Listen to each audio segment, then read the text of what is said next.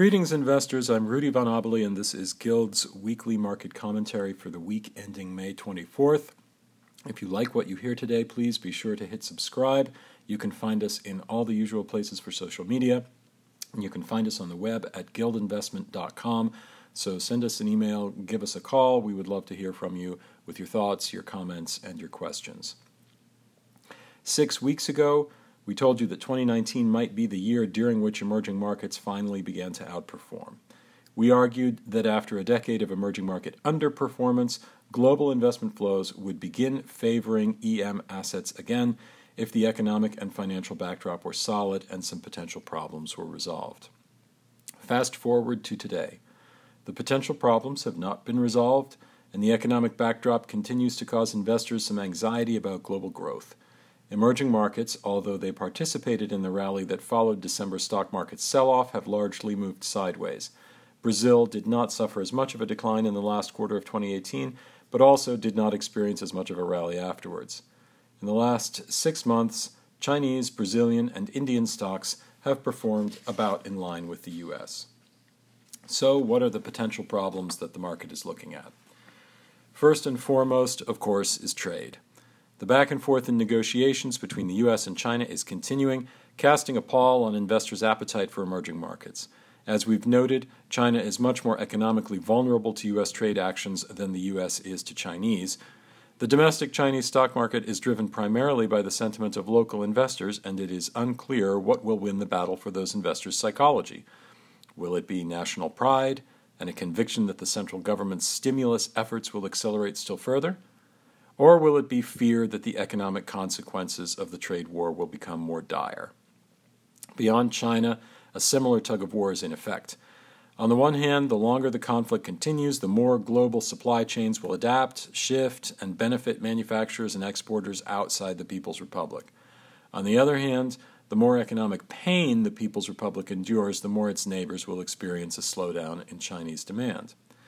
And beyond the Asian markets in China's immediate orbit, there remains a nebulous anxiety that the conflict between the U.S. and China will chill global trade generally, and that this will spell trouble for most emerging market economies, which are fundamentally export-driven. This anxiety is not entirely rational, because emerging markets beyond China have their own characteristics, and many global investors remain hungry for the growth that emerging markets represent. The market's second worry is economic growth. The consensus of many globally influential analysts at organizations such as the International Monetary Fund is that global growth is decelerating. In October 2018, the IMF projected 3.7% growth for the world economy in 2019. By January, that was down to 3.5%. Last month, it was reduced to 3.2%.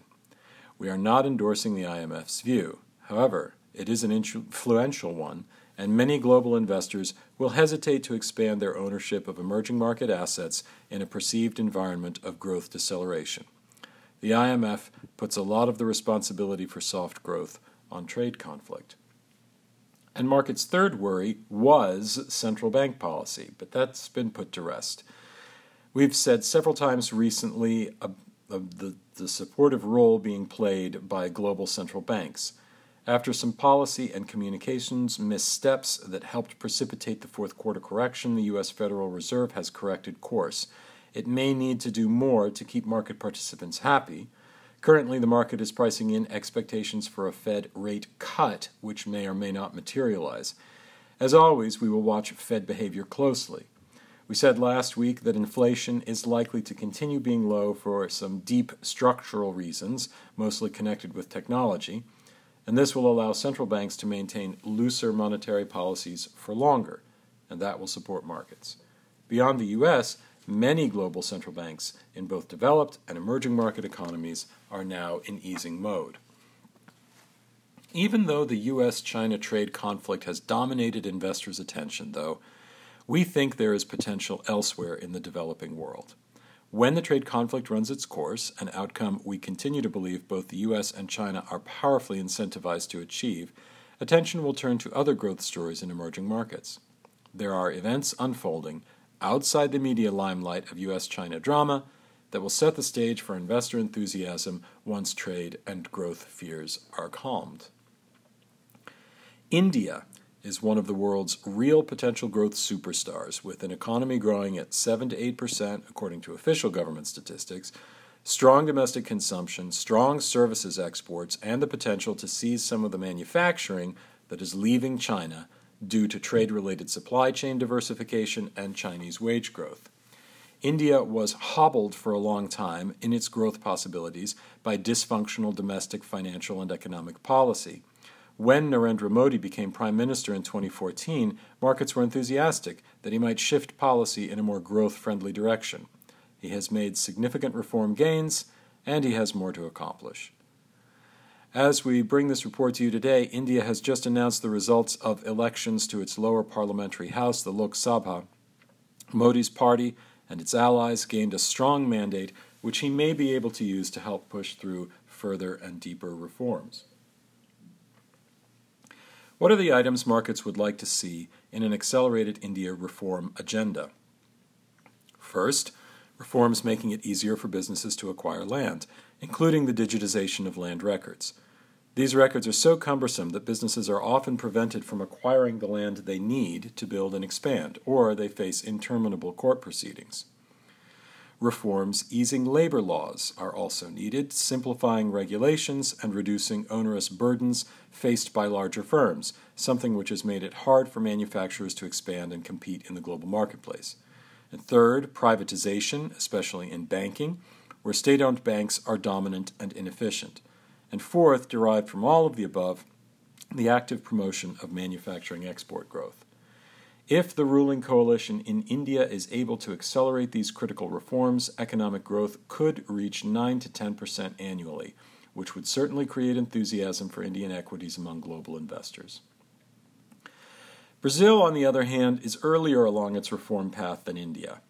While India's business-friendly prime minister was elected in 2014, Brazil's reform-minded president, Jair Bolsonaro, was elected last October in a protest vote landslide and has been in office since January.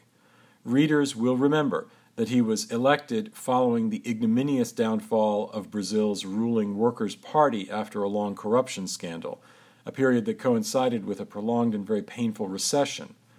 The boom years of growth that had been fueled largely by commodity exports to China had receded and left little to show except looming fiscal disaster from unsustainable entitlement spending. Brazil has a developing world economy and developed world social spending, a recipe for future fiscal disaster. Markets were initially very enthusiastic about prospects for reform, as they had been in India with Modi's election in 2014. That enthusiasm quickly moderated as the difficulty of getting reforms through became more clear. Brazil's stock market is still some 20% higher than it was when Bolsonaro was elected, but has spent much of 2019 treading water, as hopes for a rapid capitalization on his electoral landslide dissipated and struggles over pension reform lumbered on. Recent political developments have some analysts cautiously hopeful that a pension reform bill can make it through Brazil's Congress in the near future, despite turmoil surrounding Bolsonaro's administration. Like President Trump, he's a politician who seems to court controversy and often to revel in it. If that happens, there will likely be a relief rally, particularly if it coincides with a shift in global investor sentiment sparked by good news on the U.S.-China trade front. Success in pension reform could open the door to tax reform, which would further bolster investor sentiment towards Brazil's longer-term prospects. Pension reform failure, however, would be a severe blow and likely cause a retrenchment in Brazilian stocks, perhaps giving up much of the rally that followed Bolsonaro's election. We note that Bolsonaro has not yet proved himself as a leader who can effectively build consensus in the same way that Modi has in India. In both India and Brazil, continued stock market performance will hinge on their governments delivering further progress in significant reforms. If that progress comes, business-friendly regulatory changes and privatization moves in India, and pension, fiscal, and tax reforms in Brazil, economic growth will accelerate, and in anticipation, stocks may re-rate based on those expectations. India's recent parliamentary elections delivered a strong mandate for deepened reforms and will strengthen the government's hands. Here's our market summary for the week. The U.S. market has been caught in a trading range after its powerful move from the December lows and remains, as of this report, about 3% below last year's highs. There's a lot of news that market participants could interpret as a justification for a decline, and yet the correction has been modest. We take this to indicate that beneath the daily uncertainty and volatility largely caused by trade war news, market participants are absorbing positive U.S. trends in employment, wages, economic growth, and central bank policy. As long as those all remain constructive, we remain positive on U.S. stocks. As we noted before, and as we have often said, domestic Chinese shares, that is A shares, are an anomaly among global equities in that their performance is largely unmoored from Chinese or global macroeconomic fundamentals. They trade almost entirely in response to local Chinese investor sentiment, so what drives that sentiment is of critical importance. A tug of war is on for the psychology of Chinese retail investors. Pulling in one direction is the fear of the potential consequences of the ongoing trade conflict with the U.S., pulling in the other direction is a sense of economic patriotism and the knowledge that the Chinese government has expressed its interest in a stable stock market and its intention to use stimulus to bolster the domestic economy. A resolution to the trade conflict, still our base case, even if the resolution is incomplete, will likely boost that sentiment strongly. The Chinese A-share market has responded dramatically this year to swings in investor sentiment around the trade war. In the case of a reasonable trade settlement between the U.S. and China, the U.S. market could rally to new highs and present an opportunity to take profits. Both India and Brazil present opportunities which depend on economic growth and investor sentiment being reinvigorated by the advancement of reforms. If progress in land, labor, and privatization efforts becomes more visible, the Indian stock market may begin to re-rate based on perceived coming acceleration in economic growth. In Brazil, pension reform remains key.